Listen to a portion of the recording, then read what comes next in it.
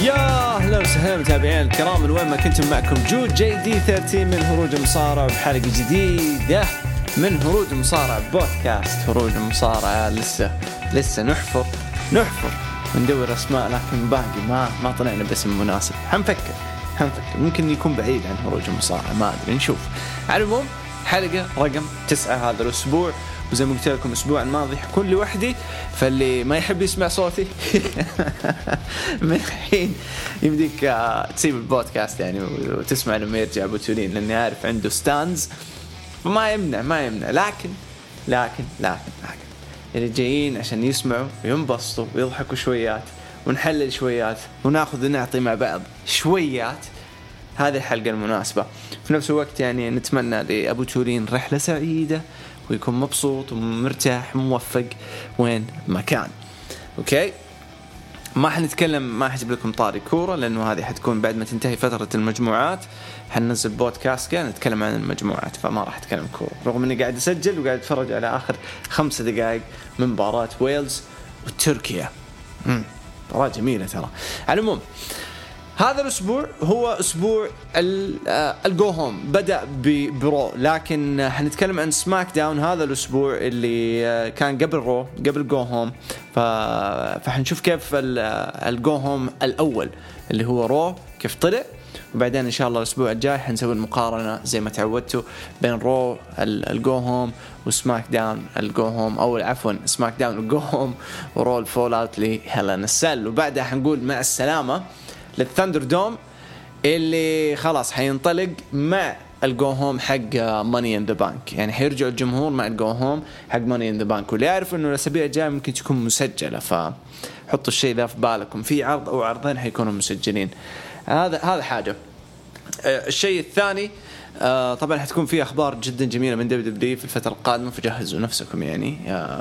هذه رميه كذا من تحت الطاوله، لكن ان شاء الله يعني نكون يعني في مكان كويس يعني باذن الله. وقتها حتعرف الموضوع، ما ودي احرق. على العموم اللي حسويه بهذه الحلقه بدون يعني عشان ابو تولين مو موجود معانا، فاللي حسويه بهذه الحلقة حسويه نفس أسلوب الملخص حق دبليو اللي أنزله في اليوتيوب. اللهم حتوسع شوية في الكلام، يعني هاخد راحتي أكثر بدون ما أختصر وانط، عشان إنه إيش عندنا وقت هنا نتكلم فيه وننبسط. فأتمنى إنه يعني تكون الحلقة هذه كويسة لكم بالأسلوب ده. إذا ما عجبكم ذا الأسلوب قولوا لي، لأنه الأسبوع الجاي احتمال برضو أطلع لوحدي، لأنه أبو تولين حيجي آخر ليلة الأربعاء، فما أدري إذا حنلحق نسجل أنا وهو ولا لا.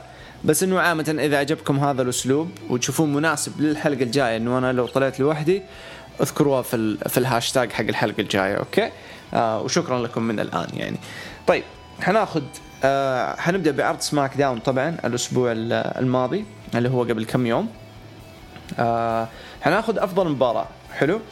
عن نفسي أنا شفت مباراة مونتز وتشاد جيبل، كانت جدا حلوة الصراحة، ممتعة. ليش؟ لأنه واحدة من الأشياء اللي كنت دائما أتكلم عنها أنه أحب أني أشوف عداوات بدون ألقاب، بس تكون مستمرة بقصة قوية ولها سيناريو حلو. وطلع خبر في اليومين دي أنه فينس ميكمان بدأ يشد على الكتاب حقون WWE أنه لا تسوي لي كولد ماتشز، أنه كذا مباريات يعني بدون هدف، بدون قصة، بدون هوية، إنه بس عشان رسلينج. لا، أبغى زي نظام زمان، أبغى كل مباراة يكون لها قيمة. فعشان كذا شفنا الأشياء اللي حنتكلم عنها لما نوصل لرو. أكبر مثال هو اللي صار مع جيف هاردي. أوكي، فهذه واحدة من الأشياء، إنه عندك عداوة بين فريقين، ألفا أكاديمي ستريت بروفيتس، عداوة جدا يعني توها بادئة، لسه جدا طازة في الموضوع، لكن بدأت بطريقة حلوة. يعني صارت بينهم مشكلة قبلها بأسبوع خلف الكواليس، وبعدين جو لمباراة فردية على طول، ما حطوها تاك تيم. هنا هذا العنصر اللي أنا أحبه. أوكي، استغل الأفراد اللي في التاك تيم قبل لا تعطينا المباراة نفسها، عشان من جد نستمتع لما نشوف المباراة نفسها. على العموم فشوفنا مباراة تشاد جيبل ضد مونتز فورد، مباراة جدا جدا جدا جازت لي، خصوصا من مستوى مونتز يعني ما شاء الله عليه، بدون تقليل. الإنسان ده مبدع وحيكون نجم للمستقبل بشكل مو طبيعي. بس الشيء اللي بنتكلم عنه هو تشاد جيبل عامة.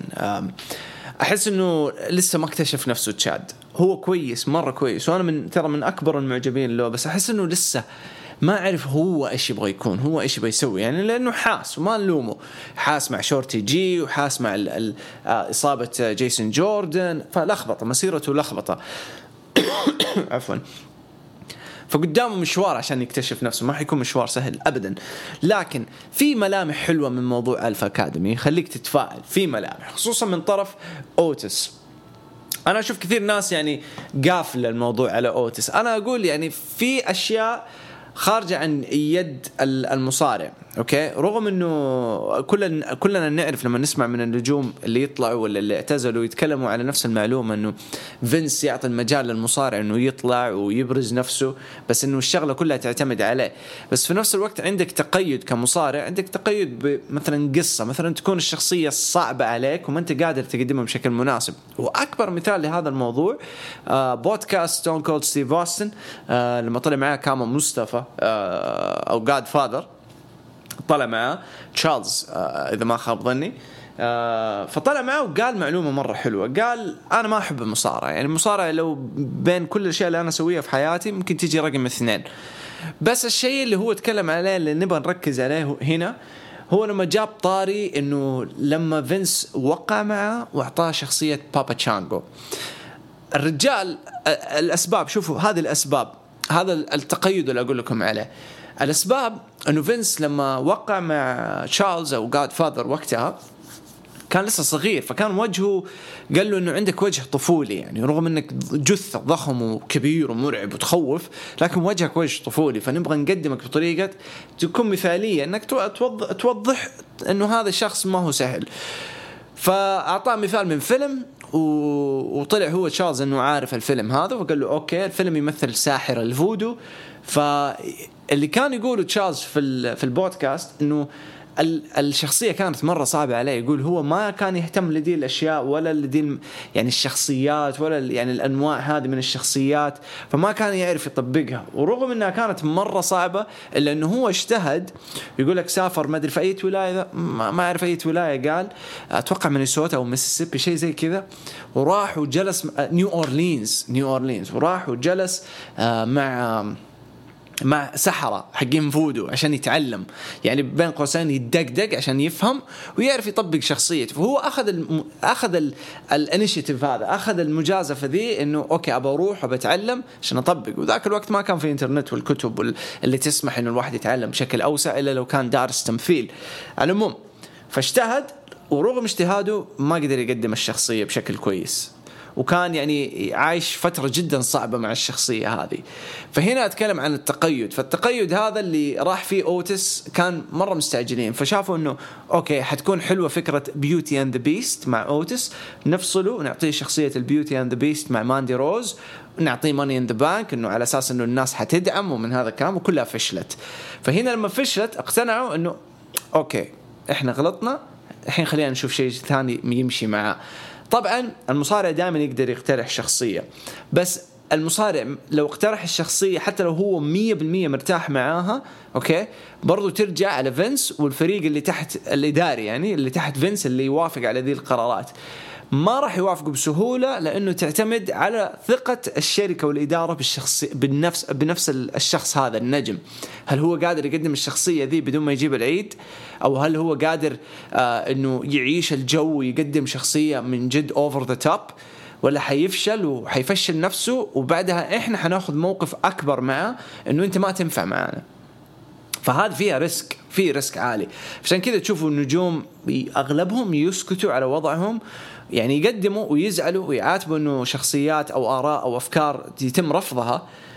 بس برضو واحدة من الأشياء اللي نتعلمها من نجوم سابقين كانوا إيش يقولوا بعد ما نكسب ثقة الإدارة وثقة فينس، هنا إحنا ناخذ راحتنا. جيريكو قالها كثير، بيج شو قالها كثير، مارك هنري في آخر بودكاست قالها لما راح لأي دبليو. ففي ذي الأمور كبيرة وشاسعة وزحمة تخلي الواحد يحوس، يعني حتى يعني كمشجع تكون مرة عاطفي وتزعل ليش ما أعطوا ذا حريته، طب ليش ما هذا، عشان هذا حبنا للمصارع. بس أنت لما تيجي تأخذها من منظور الإدارة هل في ثقة على هذا النجم ولا ما في ثقة؟ فبالنسبة لي أوتس حلو إنهم دحين يبغوا يتوجهوا معاه بشكل مختلف، حلقوا له وجهه صار أملط، لكن يبغوا يشوفوا إيش راح يطلع فيه.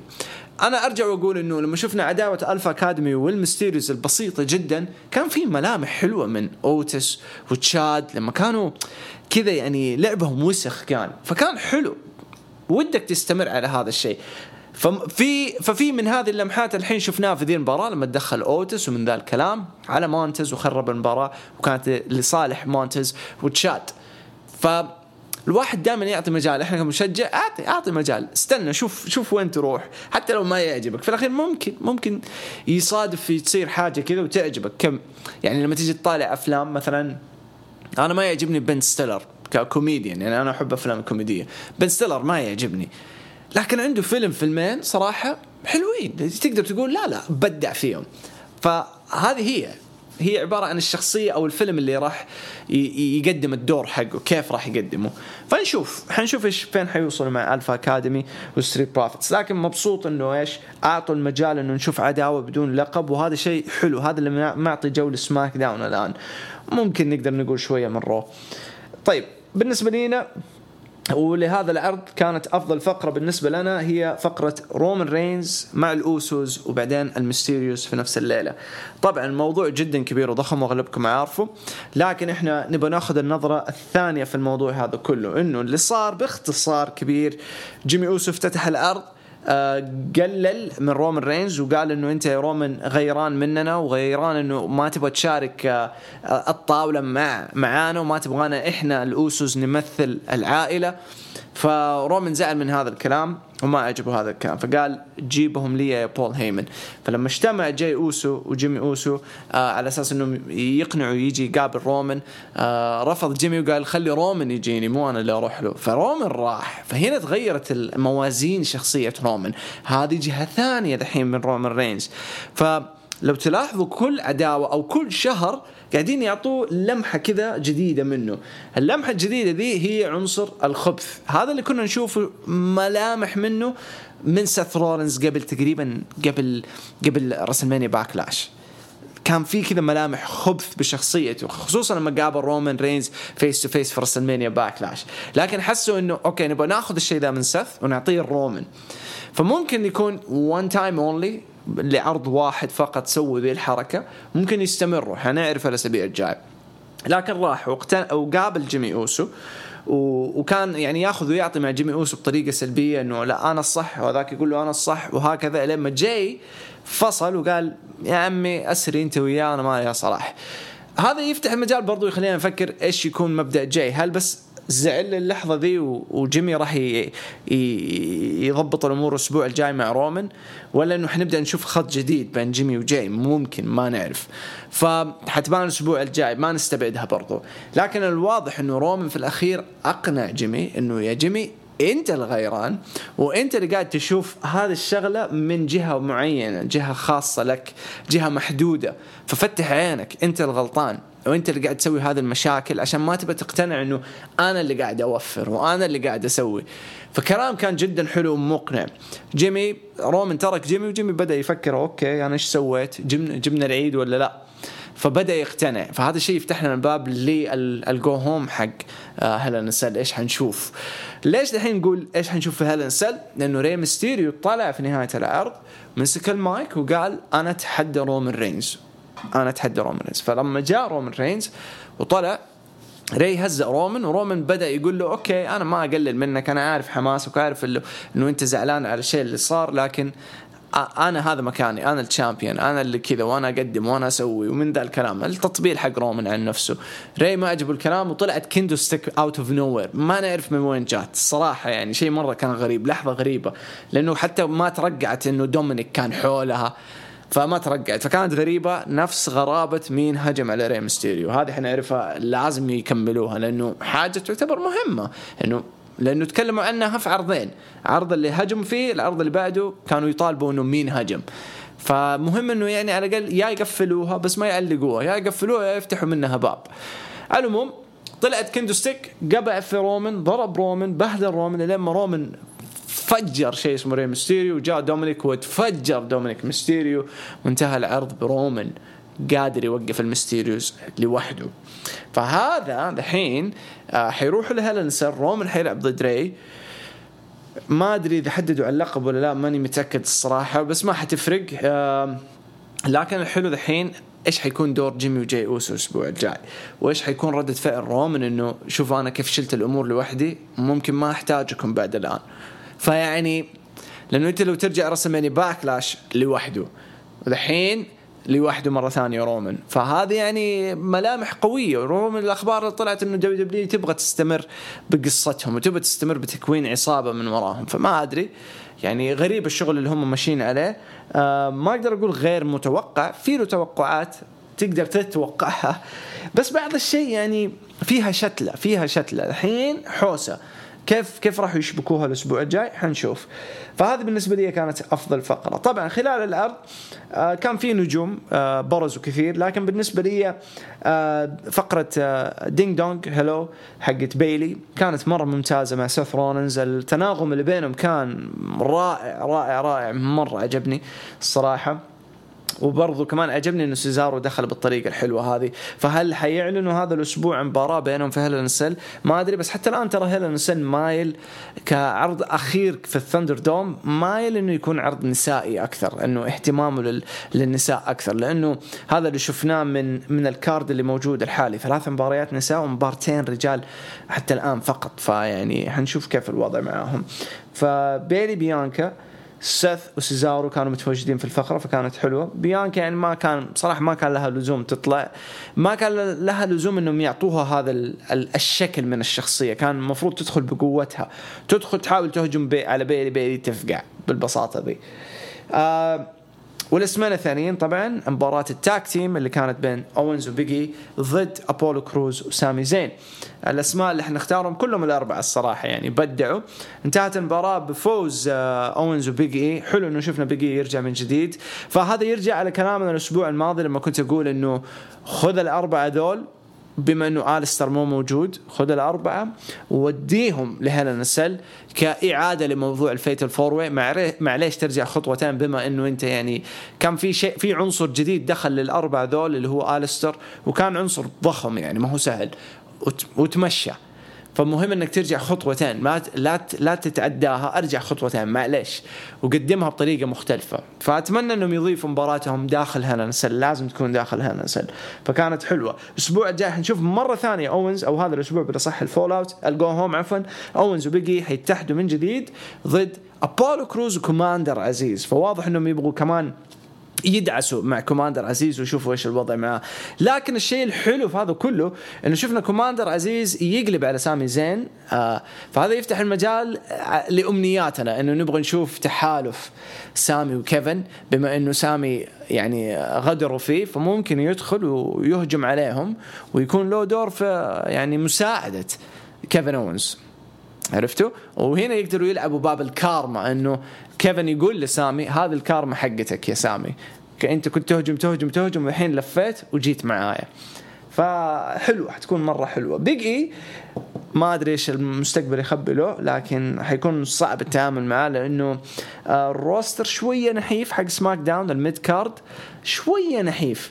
فمهم جدا انهم يشتغلوا على يعني يخلصوا من موضوع كوربن وشينسكي، ويبدأوا يدخلوا كوربن مثلا، يجددوا شوية يدخلون مع بيج اي، او يجيبوا احد جديد يشغل فئة الميد كارد كشخص جديد يعبي كمان مع بيج اي فترة معينة.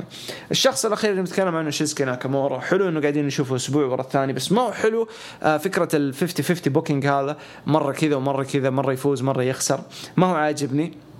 لكن الحلو انه عبارة عن عداوة يعني أولية على أساس أنه ينهوها في الجو هوم حق هيل إن سيل، ومن بعد هيل إن سيل نبدأ نشوف شيء جديد مع شينسكي، وممكن ريك بوكس يمسك خط مع كوربن. فأتمنى من بعد هذه شينسكي برضو يبدأ يتجه للإنتركونتيننتال من جديد، يبدأ يحط عينه مع بولو كروز.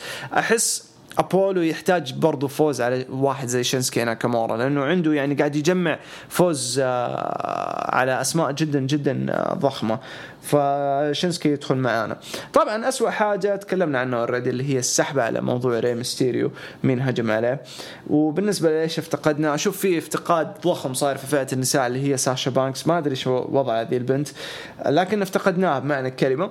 وافتقدنا إنه المفروض يستغلوها كوحدة هيل الحين، خصوصا مع بيانكا بلير فايزة، فيستغلوها كهيل ويستغلوا انه يقدموها بشكل اجدد، تكون هي دحين هي الباس، طول عمرها كانت الباس يعني، وذات رنز ذا شو على قولتها.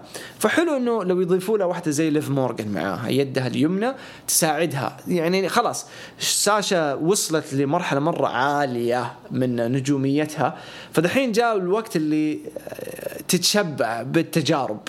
زي شارلت الحين بيجربوا معاها أشياء، رومان أوريدي يعطوه شيء جديد، أبولو بدأوا يعطوه شيء جديد، فحلو إنه يبدأوا يعطوها حاجة زي ما عطوا بيلي، خلاص اتشبعت، فيبدأوا الحين يجربوا معاها أشياء، خذي راحتك سوي اللي تبغيه وزي كذا. فهذا الكلام يرجع ويدور على بدايتنا في الحلقة ذي لما كنا نقول اكسب ثقة الإدارة وحترتاح. هذه يعني أكبر مثال كمان سيث رولينز، يعني على الخبيص اللي هو فيه بس ممشيينه. anyways هذا كان سماك داون هذا الأسبوع والأسبوع الأخير يعني بالنسبة لنا. هندخل على عرض رو هذا الأسبوع، يعني أحس إنهم قاعدين يسلكوا قدر المستطاع لما يرجع الجمهور، وأتوقع يعني ما حد حيقول لا هذا التسليك اللي صاير. ففي تسليك، حناخذ العرض الرايق بالفقرات هذه، وإذا في حاجة مثلا تبغون نتكلم عنها حنشوفها طبعا في الهاشتاج، ما حتقصروا يا شباب أكيد. فحناخذ أفضل مباراة في العرض. بالنسبة لي كانت مباراة النيو داي ضد RK برو. ليش؟ مو بس كمستوى، مباراة كانت حلوة أوكي، بس مبسوط إنها نهاية عداوة. هذه المباراة كانت جراج ماتش، وأعلنوا إنها جراج ماتش، إنها آخر شيء في عداوتهم، وفازوا الRK برو بطريقة جدا حلوة بالRKO على إكزافير وودز، وإكزافير كان بيسوي الشغلة بحقته، فكانت أميزing. anyways انتهت العداوة. ليش نقول انتهت؟ لأنه شايفين MVP قاعد يلعب يعني شغل ثعالب بين النيو داي، بين كوفي وإكزافير، وقاعد يولع بينهم ويحرض بينهم. وهذا الكلام يرجع للكلام اللي كنا تكلمنا فيه الأسبوع الماضي أنا وبوترين، إنه واي نوت، في احتمال نشوف غدرة بينهم، ممكن كوفي يمسك خط لوحده ونشوف إكزافير ينضم ل MVP ممكن، أو يكون بس سبب فصل بينهم، فصل إكزافير يمسك خطه، نيو داي يمسك خطه، عفوا كوفي يمسك خطه، وهذا حيحرر شوية ترى بيج إي. انفصال النيو داي ونهاية النيو داي حيحرر بيج إي لفترة، يطلع من صورة النودة، يطلع من انه لسه الناس معلقة موضوع النودة في راسهم. فأتمناها تصير. عاجبني الشغل حق MVP، يعني واحدة من لمحات MVP الرائعة اللي مستمر انه يقدمها من فترة لفترة، فشغل نظيف. حتى لو النودة بنفسهم الاثنين انضموا مع بابي لاشلي كوجهة، انا بالنسبة لي حتكون حلوة لو حبكوها، لو النودة اتغيروا حرفيا، يعني لبس وشكل وأسلوب، لو تغير الكاركتر مرة، فهنا حقدر أقول أوكي حلوة مع MVP. لكن لو دخلوا بأسلوب النيو داي مع MVP وبابي لاشلي حتكون خبيص مو طبيعي. فمباراة كانت جدا ممتازة، أنه فيها العداوة. وعندنا طبعا العداوة الثانية اللي هي شغالة بين الفايكنج ريدرز والأبطال AJ ستايلز وأوموس، اللي مفروض تروح لموني ان ذا بانك. اوكي، فقدامنا الشهر، فكيف راح يستغلوا RK برو في الفترة ذي؟ اشوف انه يبنوا بينهم قصص اكثر من انه يبنوا بينهم مباريات. اوكي، البناء لموني ان ذا بانك يكون مبني على قصص، فمهم جدا انه يكون ضد فريق، يعني القصص اللي تصير ضد فريق يعرف ياخذ ويعطي معاهم، او انه تكون مجموعة من الفرق كتجارب. اوكي، فمهم جدا انهم يسووا فقرات وسيجمنتس كذا ضحك واستهبال، فحتكون مرة حلوة بينهم، مرة حلوة، وحتنجح بأنها تقوي شخصية الفريق وسمعة الفريق مع بعض. فهذه بالنسبة لي كانت أفضل مباراة في العرض. هندخل على أفضل فقرة في عرض رو بالنسبة لي. يعني في فقرتين، بناء بالنسبة حق درو ماكنتاير وبابي لاشلي ما جازني مرة هذا العرض، حسيته روتيني مرة كثير، وحنجي للموضوع هذا بعد شوية. لكن هناخد عندي فقرتين هتكلم عنها. الأولى لا تتحمسوا بس هقول لكم ليش. يعني الأولى فقرة أليكسا. كله يسبسب دين أمك جهود. أليكسا كانت في البلاي جراوند وكانت تتكلم عن الشيء اللي صار مع شينا بيسر الأسبوع الماضي. أوكي, وحدد مباراة بينهم في هالنسال. حلو, جود, شايفين عرض حق بنات, ما في مشكلة, كلنا حنتفرج. فدخلت نايا جاكس, وحلو الأخذ والعطاء اللي صار بين نايا جاكس وأليكسا. لأنه ليش حلو؟ لأنه كان بينهم هيستوري, بينهم ماضي. فلما لعبوا على وتر الماضي إنه ترى أنت صاحبتي, يعني نعرف بعض, والتيم حقهم كان يعني جيد صراحة. يعني أليكسا ونايا كان ممكن هذا الوقت الوحيد اللي أنا تقبلت فيه نايا كمصارعة أو شخصية في الدبليو دبليو في الفترة ذيك. حتى كان لها فترة حلوة في NXT برضو. المهم, فلعبوا على وتر إنه بيننا تاريخ وإحنا صحبات ومن ذا الكلام, فكيف قاعدة تسوي ذا الشغل فأليكسا بدأت تقول لها أسكتي, أنا ما أعرفك ومن ذا الكلام. فنايا جاكس تحدتها على طول في مباراة فرو, وتعتبر يعني مباراة كويس إنه نشوف أليكسا ترجع من جديد تصارع, لأنه متى شفناها تصارع من زمان. المهم, مباراة قدرت تفوز عليها بدي كيو بعد ما دخل ريجنالد عشان يساعد نايا جاكس من تثبيت أليكسا. فحافظوا على نايا جاكس بأنها ما تثبت ثاني مرة من بعد خسارة الألقاب, فهذا شيء كويس. هنا شيء كويس على المحافظة لنايا جاكس. الشيء الغريب اللي صار إنه بسبب هذا التدخل أليكسا قدرت تدخل بعقل ريجنالد وتتحكم فيه بهذا الشيء, تيليكينيسيس والأشياء ذي. على العموم, نايا أنقذت الوضع وطلعت من الحلبة. أليكسا بلس على طول طلعت من الحلبة. أوكي, أوكي, أنا ليش عجبتني ذي الفقرة؟ لأنه أخذوا باب محدود كذا مع أليكسا بلس. أول كانت مرة عشوائية, يرموها هنا يرموها هناك, يرموها يمين يسار, فجأة ما تدري سونيا ديفيل ولا ريجينالد ولا شارلت ولا مين. شوي زعلان إنه ما دخلت مع شارلت. أحس إنه لو دخلت مع شارلت كانت أفضل كعودة. لكن حلو إنه شينا, وحلو إنه ممكن يكون باب فصل بين نايا جاكس وشينا, وممكن نشوف شيء جديد لشينا, ممكن تنضم لي أليكسا بليس, الله أعلم. فنشوف, حننتظر حنشوف هل نسأل إيش النتيجة من هذا كله. لكن جود إنه أليكسا رجعت, وصراحة وحشتني أنا جوا الحلبة. أنا شخصيا بيج فان لها, فوحشتني. ما هي المؤدية الخرافية, لكن لها جوها, لها دورها, لها أسلوبها, يعني عارفين أنتم. فهذه فقرة كويس. أوكي, ما تدري ممكن تكون ملامح عودة دفين برضو, يعني لا تستبعدوا ذا الشيء. الفقرة الثانية كانت منصور وعلي, ومنصور لعب دور النوب الجديد الطازة اللي يتعلم. أوكي, أنا ما أعرف إيش أنت قاعد تقول, لغة غريبة لي, زي لما تروح تتوظف جديد في مكان جديد, ولا تكون متدرب في شركة جديدة whatever كذا, حتكون مفروض أسوي كذا, كيف عرفت إنه أسوي هذا الشيء, عرفته. فقاعد يلعب دور النوب في الشركة. ومصطفى علي قاعد يلعب, لو شفت فيلم ديفلز أدفوكيت قديم مرة الفيلم, قاعد يلعب هذا الدور The Devil's Advocate, وأنا أعطيكم هي من الآن. فممكن هم بيسووا ذا الدور ألين ما يقولوا لا هدي شوية وخليكم تيم مع بعض. أو ممكن إنه حيلعب الدور إنه أنا قاعد أساعدك يا منصور, أساعدك وأوصلك إلين البوم يقلب عليه ويقول إنه أنا أحسن منك, ويلعب الدور ذا, ويلعب مصطفى الهيل, لأنه صعب أشوف منصور هيل في أي وقت قريب. يعني أقل شيء ممكن سنة بعد الآن يبدأوا يفكروا يغيروه. هذه لأنه حيرجعوا عروض السعودية بعد فترة, أكيد ما مستحيل نستبعد ذا الشيء. فلما يرجعوا فيس عن نفسي, تكون قلبة الهيل في السعودية ترى موضوع خرافي لمنصور. لو صار في السعودية, عفوا, أنتم متخيلين لو صار في السعودية, يعني إحنا نشوف الدور إنه مثلا مصطفى علي هو الخبيث ويلعب هذا الدور الديفلز ادفوكيت اللي من وراء الورا, ويطلع هو بس ناوي انه يقلب على منصور في الاخير, لكن منصور يقلب على علي في الاخير, يصير يقول له مثلا انا تعلمت, شكرا انك علمتني كل هذه الاشياء ببلاش, لكن جاء الوقت اللي انا مثلا خلاص افرد اجنحتي واشوف طريقي بنفسي, شكرا لك يا مصطفى علي. فتكون قلبه مرة حلوة والله في السعودية لو صارت. الناس حيعطوه بوب, بس انها حتكون بداية يعني قلبته كشخصية هيلو. استبعدها, لكن أتوقع أنها قلبت مصطفى علي على منصور في السعودية, احتمال كبير, يعني احتمال. فحلو اللي صار بينهم, كفقرة جميلة عجبتني, وتجهزهم للحاجة اللي وعدوا فيها على الأسبوع الجاي. قال له هتعرف مني شيء مهم الأسبوع الجاي, فحنشوف كيف الأسبوع الجاي. ففقرتين حلوة يعني كانت صراحة في فرو. الحين بالنسبة لأفضل 3 نجوم حناخد النجم الأول جيف هاردي. أوكي أنا مرة مبسوط إنه الأسبوع الماضي أخذ فوز على واحد زي سيدريك ألكساندر. مهم جدا إنه يرجع في الصورة. بعدين لعب قدام جون موريسون وتدخل سيدريك وقال جيف هاردي you know what تعرف يا سيدريك خلينا نلعب اليوم أتحداني أوكي وإذا أنا خسرت حسيب الدبليو حتركها. فهذا يرجع للكلام اللي كنا نتكلم عنه الكولد ماتشز اللي ما يبغاها فينس يبغى في كل مباراة يكون في قصة.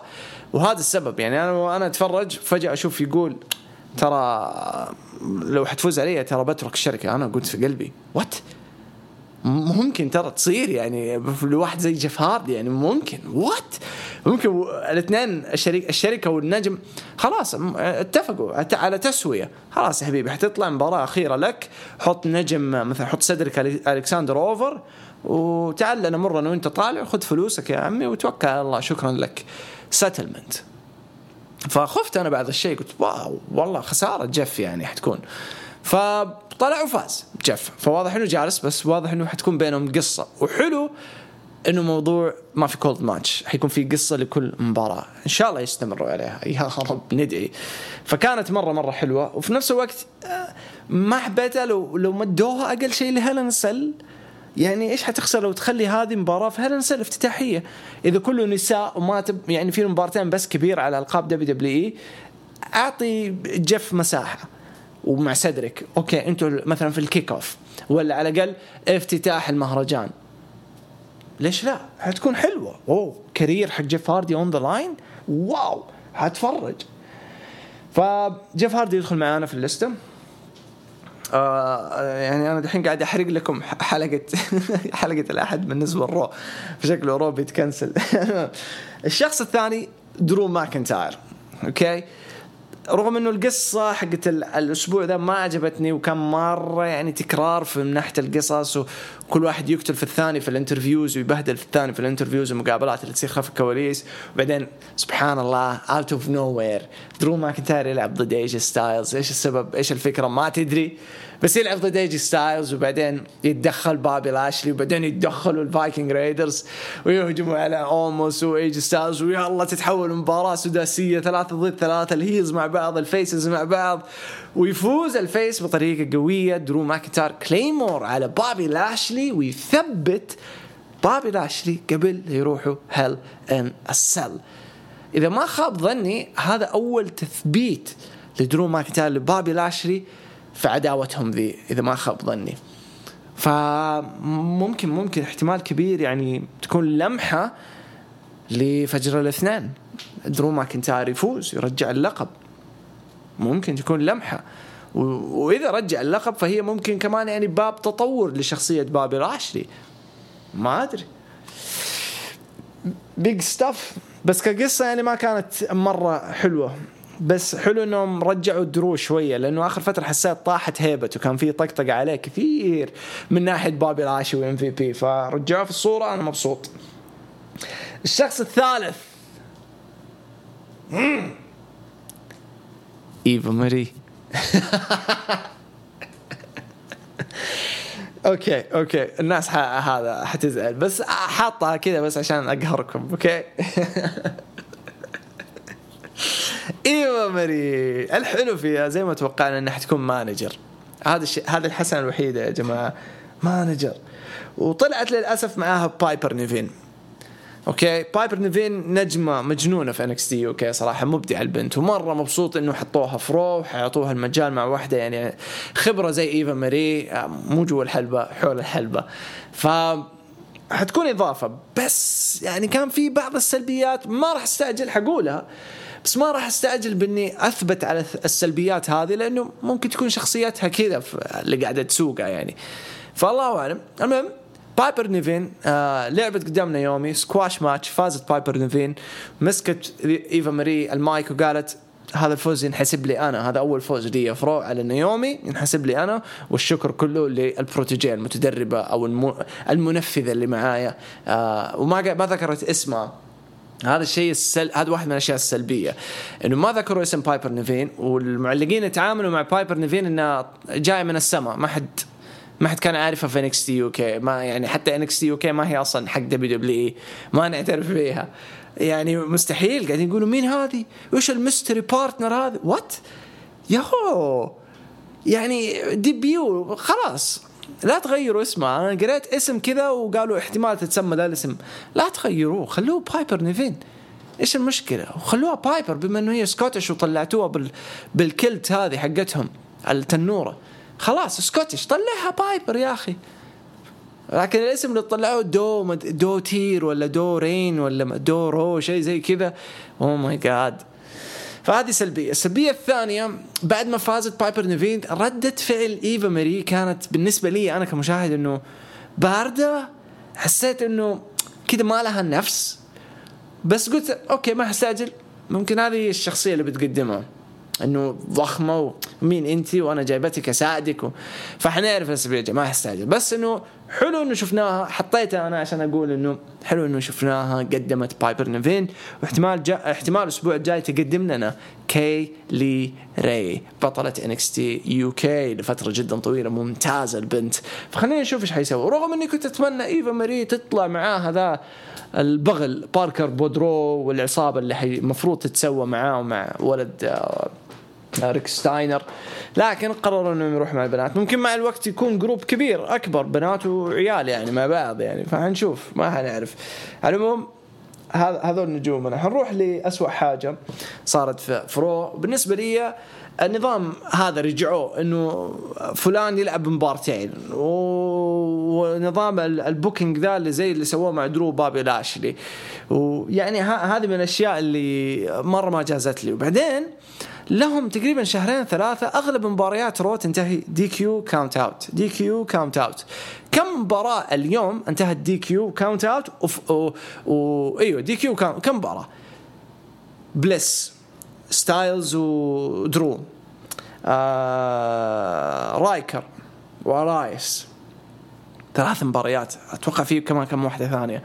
والأسبوع الماضي نفس الشيء, واللي قبله نفس الشيء, واللي قبله نفس الشيء, واللي قبله نفس الشيء. فهذا شيء مرة سيء, مرة سيء, لازم يتعدوه. وبالنسبة لي إيش افتقدنا من عرض رو هذا الأسبوع؟ بالنسبة لي أنا ما طلع لي في الستريم اللي أنا شفته بالنسبة للرو, بس يعني ما شفت شيمس ولا شفت ريكوشي ولا أمبريتو ولا بريست.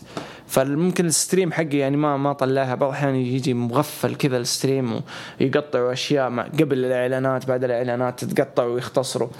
فلو طلعوا قولوا لي, حارف الحين لما ندخل على الهاشتاج. بس عامة يعني أحس افتقدنا هذول الناس, يعني مفروض يكون لهم دور. يعني أنت تتكلم رو 3 ساعات ولعبت جف مرتين وبتضيع الوقت بأشياء ما لها داعي. كان يمديك تستغلها بظهور هذا النجوم. العدد شوف 4, وإحنا قبل شيء نقول سماك داون نحتاج اسمين عشان الميد كارد. فهذا شيء مرة ما عجبني الصراحة. على العموم هذا كان رو وهذا كان سماك داون.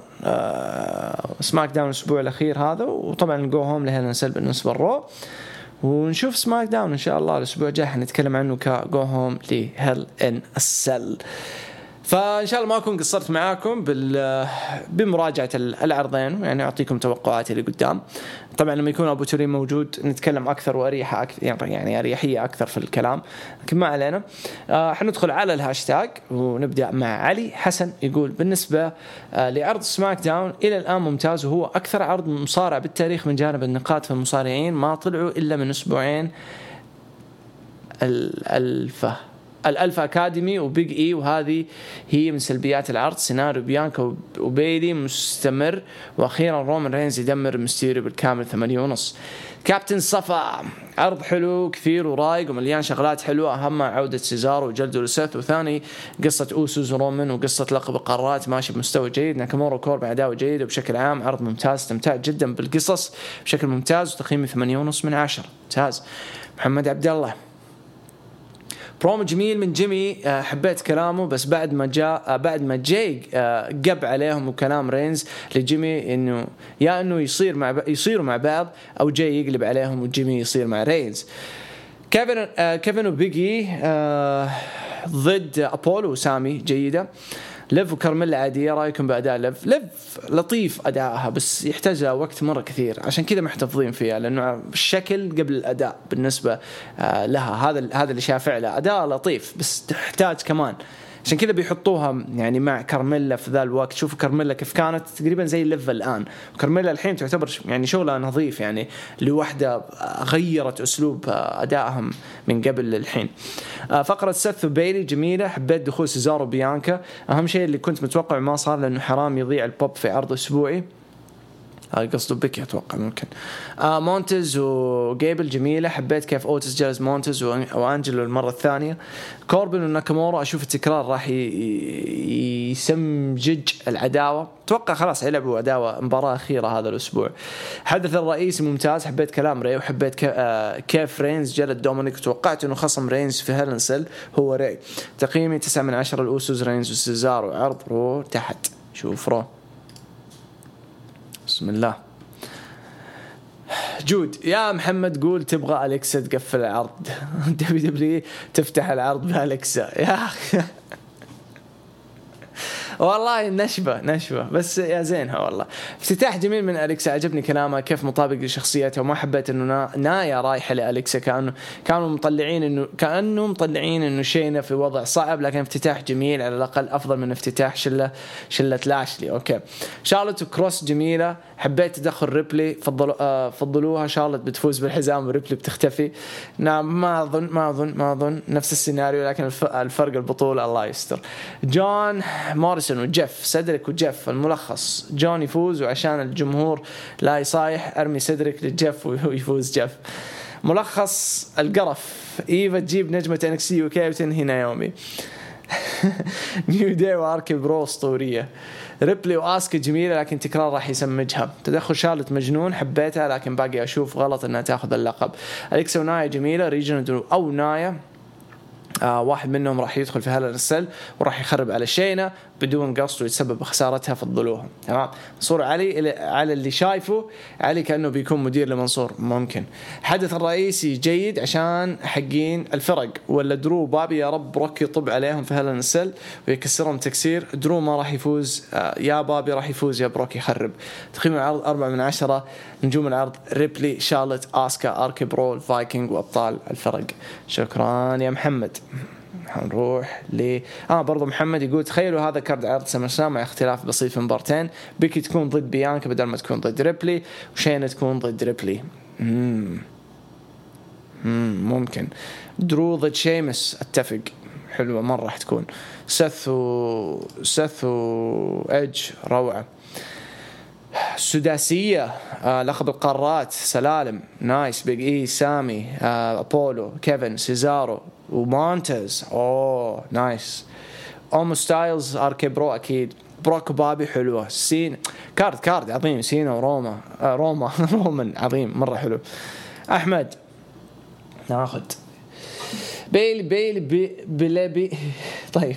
فاتم كافي عظيم ونشط ودائما منعش بصراحة. وجوده على الطاولة فارق لي جدا عن ناس لابسة بدل مكتفاها. دائما عامل زخم ومود لطيف. ليف مورغان يجي منها وبحب وجودها من زمان، لكن محتاجها يتعمل لها ريباكيجينج وتشيل الترتر اللي بتحطه في وشها وحتبقى كويسة. طيب وممكن تستغل انها تنضاف لحد من قسم الرجال زي ما شفنا حالات كثير، لكن برضو مو بشخصيتها الكرتونية هذه. هدوم بايلي ونظاراتها الملونة حلوة بشكل. بول هيمن كل ما أشوف له برومو أحس إنه البزنس لسه بخير. عداوة كوربن وناكامورا معالمها غريبة. مو فاهم هي مفروض تخدم مين، الجيتار ولا التاج؟ بالنسبة لي نظرات كوربن وآدم بيرس محمساني أو مهتم فيها بشكل أكثر من عداوته مع شينسكي. ممكن يكون في شغل بين بات وكوربن ممكن. ليش لا. سيث رولينز وبيلي دويتو دسم جدا، يطلع منهم كيمياء كثير. أظن دول اسمين من أفضل في جيلهم. اتفق. بدل شعبان عبد الرحيم اللي يلبسها سث على قد ما هي بدل أوكي قد ما هي غريبة وأحيانا ألوانها سخيفة إلا أنها شبه شخصيته المكركبة الملخبطة التايهة حاليا. نظرة مرة حلوة أهنيك يا أحمد شكرا. بشوفها مكملة العشوائية اللي رونز فيها من ساعة عودته إلين أن يجد في الأمور أمور. شوف في نظرة مرة حلوة تعطيك احتمال انه بيكي ممكن اللي تنقذه لو انضم مع رومان وبيكي تنقذه ويقلب فيس وكذا ممكن رومان وصل حتة ثانية من الذكاء وكل فترة بيتقن ازاي ياخذ راحته اكثر من مع نفسه. ذا الشيء اللي تملى بينعكس على كل طرف بيدخل معاه، بدليل انه هو لوحده فاتح حوالي 4 قصص وكلهم عليهم فوكس بشكل مختلف. خيوطه طايلة اغلب العرض وفي منها بيتحكم فيه. صبغة رومان اثرت على هيمن مش العكس. طيب اوينز طلع من بعد عداوته معاه وحش، وسيزارو طلع معاه سوبر، براين طلع معاه منافس صلب ورخم والتخلص منه شيء مو سهل. جاي أوسو طلع من تحت يده، جاي أوسو مختلف، وجيمي دلوقتي بياخد دوره هو كمان. بنكرش انهم اصلا نجوم وكل اسم فيهم مو محتاج اشاده، لكن كلهم طلعوا من بعد ما شاتهم مع روبنسل. الله سلموا زيادة أعلى تصبغوا عرض الرو ويخلق ما تعلمون. طبعا أنا يا أحمد والله يحس لأنه كلمات يعني أعرفها وبعدين في كلمات من لهجتكم الله يخليكم فضعت معلش سامحني يعني إذا طلعت كني في التمهيدي. لكن حلوة نظرتك لسث أحييك الصراحة جميلة ما انتبهت لها أبدا. ناخذ حمدي.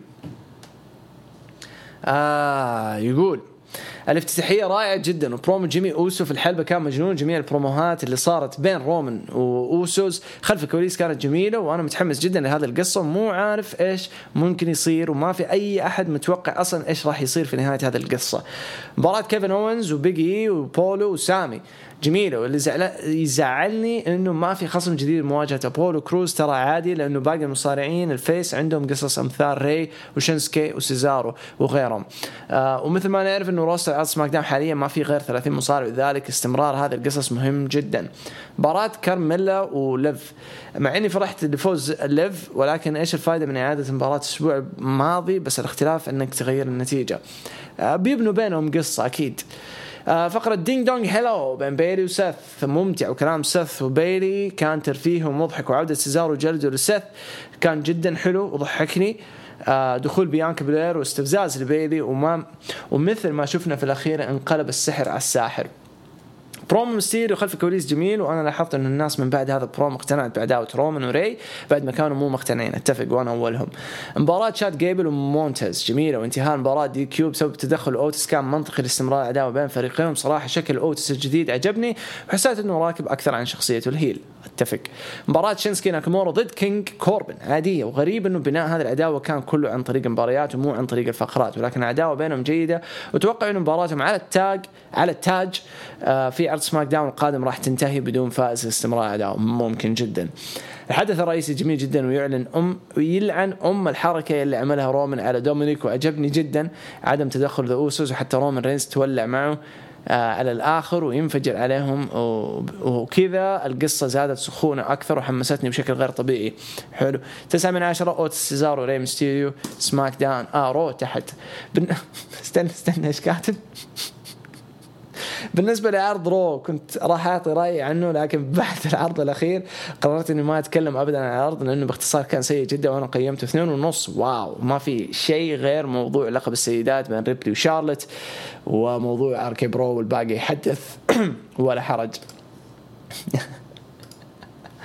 كلوسو ممكن تنزلوا بودكاست أسبوعي لليورو. أسبوعي ما حنقدر لكن حننزل زي ما قلت في بداية الحلقة حننزل بعد ما تنتهي المجموعات وبعد كل دور بإذن الله من دور 8 أو 16 إذا ما خاب ظني حننزل حلقة ونتكلم عنها فإن شاء الله انتظروها بإذن الله. تعليقنا عن حادثة إريكسن كشكل عام كلنا حنتكلم عنها في الحلقة وحنتكلم كيف تعاملوا معاهم الدنماركيين في اللحظة هذه. صراحة أحييهم على الشغل النظيف. لكن يعني بالنسبة لي كانت صادمة مروعة. أنا خفت يعني مرة خفت. بعد صار مع إريكسون منتخب الدنمارك، أتمنى يوصلوا للنصف النهائي تعاطفا معهم. وشكر خاص لكابتن بيج ميلان سيمون كيير اللي لولا كان أتفق. كيير نجم، لازم يعطوه نجم البطولة وانت مغمض. مهدي لم يأتي. تخيل معي يا جود أن يعود الشايب جولبرغ ويفوز على رومان رينز ويأخذ. أنسى حيندعس. علي حسن، عرض اليوم تم برعاية هذه الصورة، وأنا متأكد ما راح أقول هذه الكلمة. ظهور إيفا ماري كان مسخرة من جانبه بايبر ديفيد اللي من 5 أشهر ما ظهرت في عرض NXT و NXT UK. أنا عارف إنه هذا الظهور بسيط لكن مسخرة مو طبيعية. درو ماكنتاير شيء أكيد راح يفوز باللقب 6 من 10.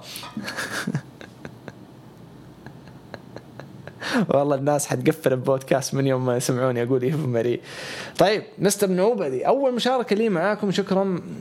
ما توفيك حقك يا جود على كل شيء بتقدمه. الله يسعدكم والله. وارجع أقول لا تشكروني، المفروض تشكروا نفسكم يعني. ترى أنتوا والله السبب الوحيد يعني، رغم عقدي مع WWE إلا أني حاربت أني أستمر على أقل شيء أني أقدم لكم أشياء WWE و NXT يعني. والله ولا هي كانت كلها باي وإن شاء الله يعني ما تنقلب علي يوم من الأيام يقولوا لي يعني باي بالنسبة للبرامج ذي وأثبت يا كذا. بس الحمد لله يعني مشيت الأمور وقدرت أستمر فيها، فشكر لكم. ترى يعني لو ما في دعم صدقوني كان يمديني أوقف وأقول خلاص خلينا أكمل مع WWE وتوكلنا على الله.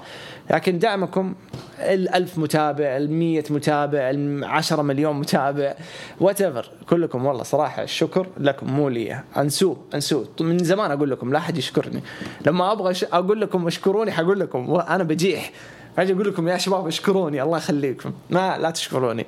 اشكروني لما أطبق المشروع اللي في راسي بإذن الله تعالى. على العموم ندخل. قاعد أحرق اليوم أشياء كثيرة. هناخذ عرض سماك داون من مستر نوبل. استكمال جميل لقصة رومان والأوسوس، برومو ممتاز من جيمي في البداية، وإبداع رومان في ردات فعل وتعبير الوجه والاستهزاء في جيمي، وفي النهاية تلاعب بالكلام بالموقف بأنه يطلع جيمي الغلطان. ري ميستيريو عجبني اليوم. البرومو اللي في الحلبة كان رهيب وجديد، وبعد كذا جلد رومان المجنون لهم بدون تدخل الأوسوس. متحمس مباراة جدا. بيلي فقرتهم أقل ما يقال عنها روعة، فقعدت أضحك طول الوقت وكانوا رهيبين مع بعض. ورجوع سيزارو كانت لحظة حلوة، ورد بيانكا بالضحك برضو كان ممتاز. كيفن وبيج إي وسامي وأبولو كانت حلوة. متحمس مباراة الأسبوع الجاي، واضح إن محطو. ليف وكارميلا ماشي حالهم ماشي حالة. مونتز وتشاد يا لطيف على إبداع، استمتعت، وعداوة حتكون حلوة. وأخيرا عداوة تاك تيم من غير ألقاب. اتفق. ناكامورا وكوربن بيض وطفش، بس نشوف ايش اللي حيتغير بعد مباراة الاسبوع الجاي. مسحوب على التاك تيم السيدات، واضح ما عندهم اي فكرة ايش يعملوا فيه. نقلوا ترى مهتمين فيه فرو، فاحسن انه يعبي رو كويس، بس رو صاير وومنز مرة ثقيل. برضو استمرار غياب الديرتي دوغز. اتفق. تقييمي 8.5 من 10. نجوم العرض جيمي وري وبيلي. سؤال بسيط، خلينا نشوف سؤالك. بمناسبة رومان الهيل وقراره بأنه يتحول لمكروه، هل تشوف أنه كانت في أفضل لحظة اللي تحول سينا لمكروه هي بيوم مباراة ماني إن ذا بانك ضد سي إم بانك، وقت ما دخل فينس يبغى ينهي المباراة يتعاون معاه ويفوز بالغش، وتبدأ القصة وتنتهي في رأس المانيا في مين إيفنت بين سينا وبانك. وبكذا بانك أخذ المين إيفنت اللي يبغاه، والجمهور الأغلب يقول إنه عداوة سينا وبانك كانت تستاهل مين إيفنت رأس المانيا. هل تشوفها لحظة مناسبة ولا في لحظة تفضلها أكثر؟ أنا أشوف فيه لحظات بالهبل لسينا. بالنسبة لمباراة سينا وبانك في ماني إن ذا بانك، المباراة نفسها ترى يعني ما هي حلوة، أجواءها حلوة، مباراة عادية، أجواءها، القصة، البيلد أب، القصة كاملة خرافية. واتفق إنه كان مفروض ينضم مع فينس، بس لو نرجع شوية وتحط يعني ترجع في الزمن وتحط نفسك في اللحظة ذيك، هل لو قلب يعني هل لو انضم سينا في القصة ذيك، سينا مع فينس وبانك كان يعني قايل بس ينتهي العرض حاخذ اللقب وأمشي، هل حتفرق مع الجمهور؟ هل حيعتبروها انقلاب؟ لأنه بانك في الشخصية حقته هذه الأخيرة كان يمثل نفسه، ما يمثل إنه هو WWE guy. سينا WWE guy، فلو راح مع فينس حيفضل ترى حيتعاملوا معاه الفيس. الجمهور المعرق اللي حيقولوا بو، لأنه إحنا already بنقول بو على سينا، فيس مو فيس شغالين بو عليه حرقناه. ففي أنا أشوف في مواقف كثيرة كان مفروض يقلب فيها سينا.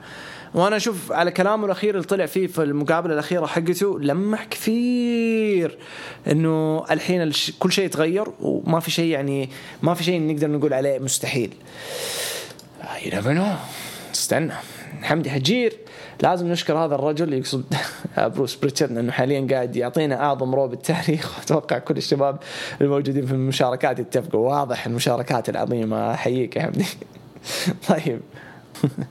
طيب ناخذ دحوم الرو في الأسفل، والله إنه في الأسفل. سماك داون تقييمي 7.5 من 10. عجبتني بداية العرض، عجبني دخول جيمي أوسو بالبداية، واضح ما يفرق معه رومان رينز. عجبني حديث جيمي كثير رهيب. جيمي جلاد بالكلام، جاي متورط حرفيا وخايف من رومان رينز ما يبي يسحب عليه. مباراة الفرق فريق كيفن وفريق أبولو مباراة حلوة الصراحة، لكن حسيت الرتم بطيء. والأهم عودة بيجي، أتمنى أشوف بيجي بشخصية الهيل. أتفق. بتولع الأسبوع الجاي مواجهة أخرى، فريق أبولو كروز هالمرة مع عزيز وفريق كيفن أوينز. حبيت فقرة الدينج دونج هلو اجتمعوا المجانين، واخيرا سيزارو رجع متحمس جدا على عداوته. اتمنى يلعب امام رومان رينز على الحزام في هيلن سيل في قفص حديدي كامل، بتكون حريقه. انا مره ما اقتنعت بسوني ديفل، اشوف ادم بيرس لحاله افضل. رومان رينز دمر عائله الميستيريوس. سوني ممتازه بس لسه ما اعطوها الحريه حتى الان، لكن مقتنعين فيها هم. الرو تقييم العرض 5.5. واو، بداية جدا عادية، توقعت أفضل من كذا. مو متحمس مرة. مباراة شينا وأليكسا بليس في هيلن سيل. مباريات النساء سكيب. مباراة جيف هاردي وجون مارسا عادية. مباراة سيدريك وجيف جيدة يجي منه.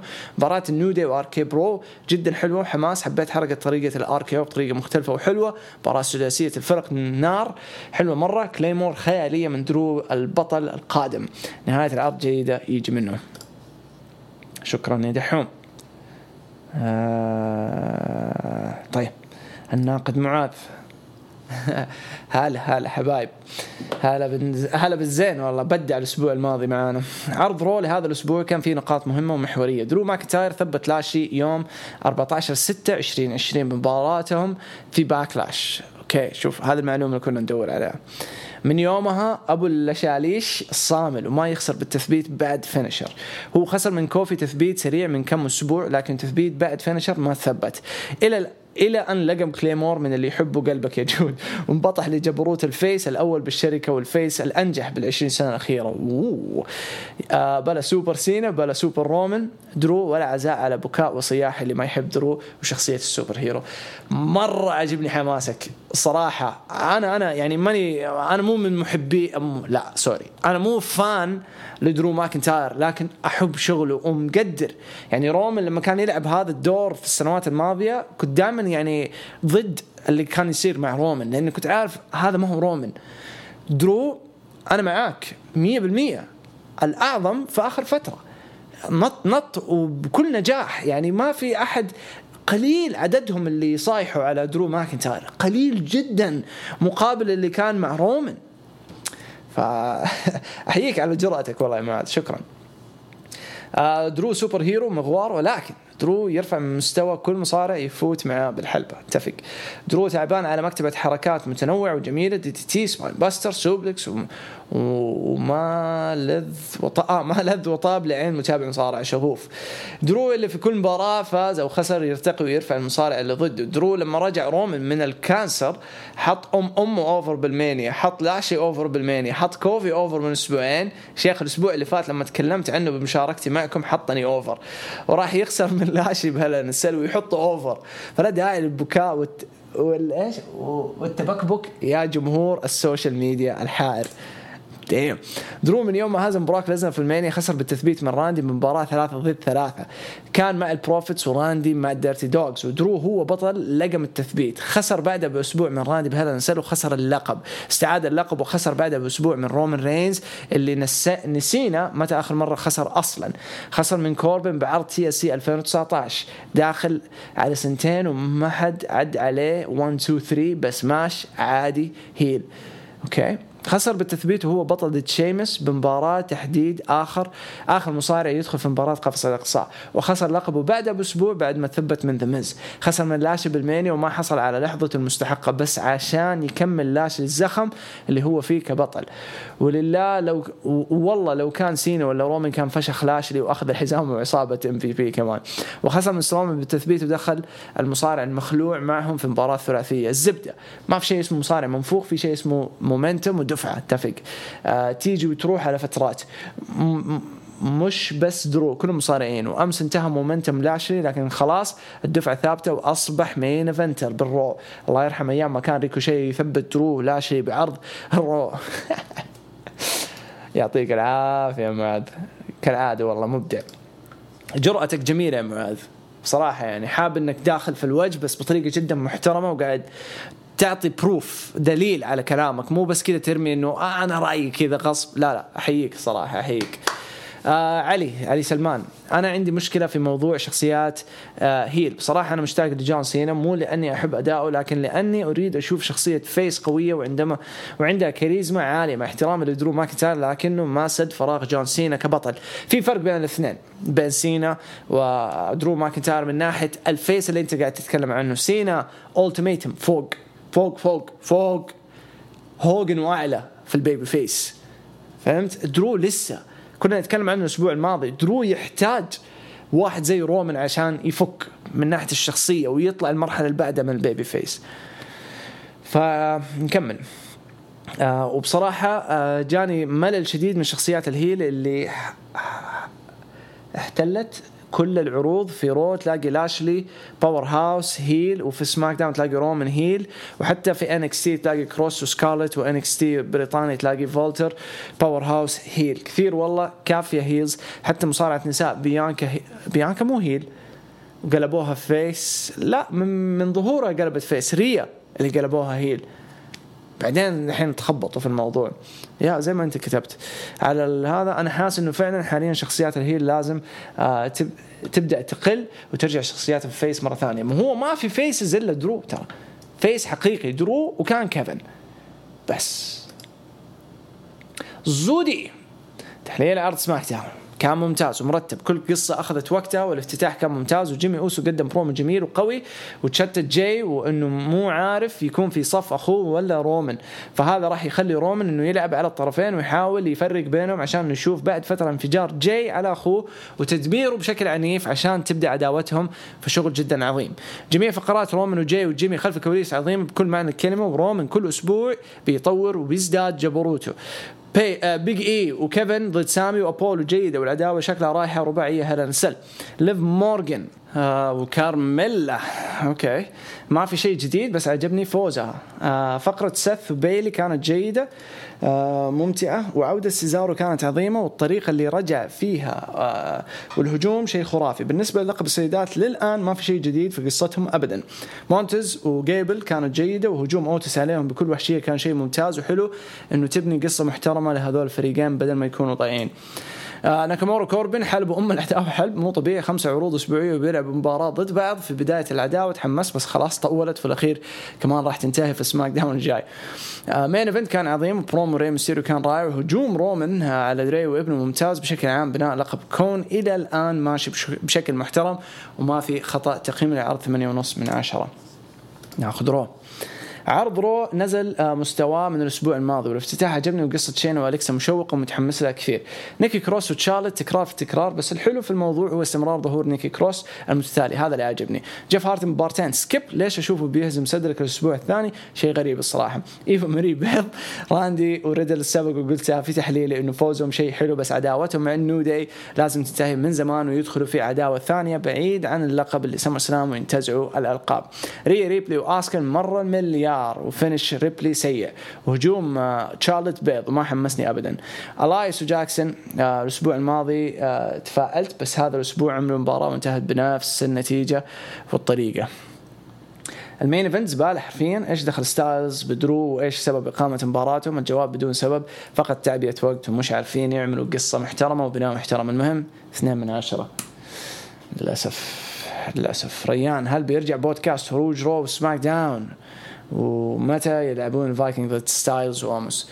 لا ما حيرجع هروج رو سماك داون في الوقت الحالي. مستمرين أنا وأبو تولين بإذن الله في تقديم هروج المصارعة حتى الآن هذا المسمى وبس.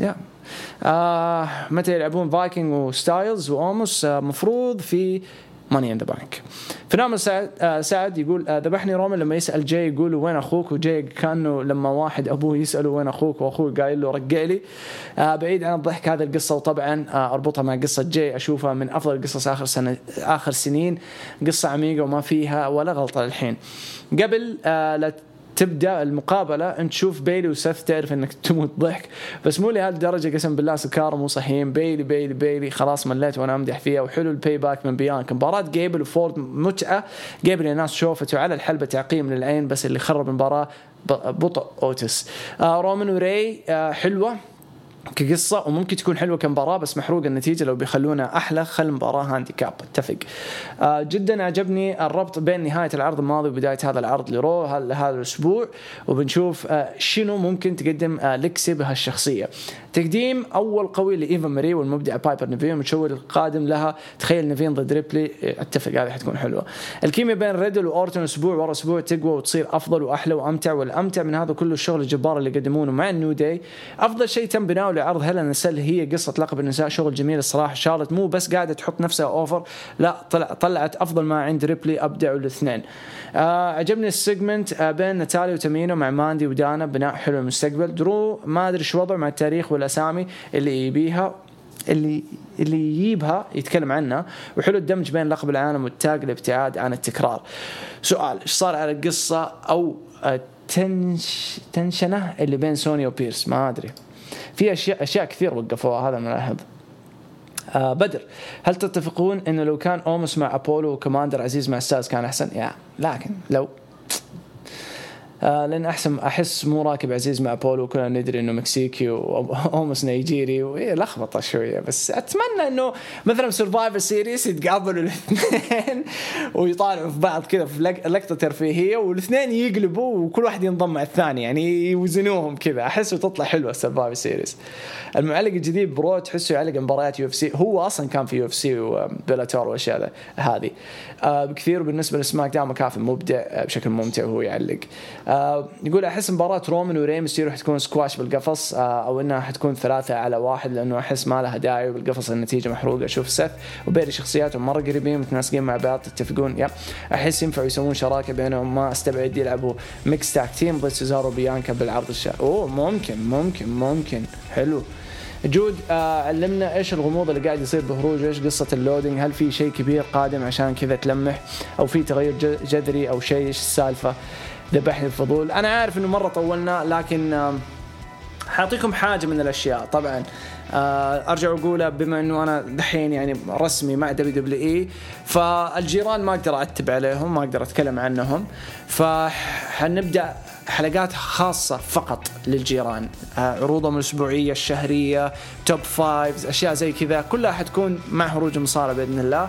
بس حيكون في مقدم ثاني. اللي طول اللي هي فترتنا الحين إنه نبغى نشوف مين يقدم أفضل واحد يكون مقدم ويقدر يتفرغ يقدم هذه الحلقات زي ما كنت أنا أقدر أتفرغ وأقدم هذه الحلقات. فهذا اللي معطلنا بس. فالشغل ما هي سهلة أبدا. فهذه واحد من الأشياء. اللهم إن الأشياء الثانية كلها جاهزة، عشان كذا معلقين بين 50 و 75. السيستم عطلان، سامحونا. على العموم وصلنا في نهاية حلقتنا. يعطيكم ألف عافية على المشاركات الجميلة. أتمنى أني ما أكون قصرت معاكم. وبرضو لا تنسوا إذا عجبكم هذا الأسلوب، في حال طلعت أنا لوحدي الأسبوع الجاي، قولوا تبغوا هذا الأسلوب، اكتبوه في الهاشتاج حق الأسبوع الجاي وأنا حتابعه قبل لا أبدأ الحلقة بإذن الله تعالى. أوكي، فاكتبوه الله يخليكم، عشان ما بأظلم أحد وما بأظلمكم أنتم كمستمعين إنه مثلا اختصرت أشياء أو يعني ما تكلمت عن شيء معين وهكذا. المهم يعطيكم العافية، شكرا لكم. ألقاكم إن شاء الله في الأسبوع القادم، يعني حكون لوحدي يعني مع أبو تلين. شكرا لكم وسهرة ممتعة بإذن الله في مباراة إيطاليا وسويسرلاند. وكذا أقول لكم إلى اللقاء.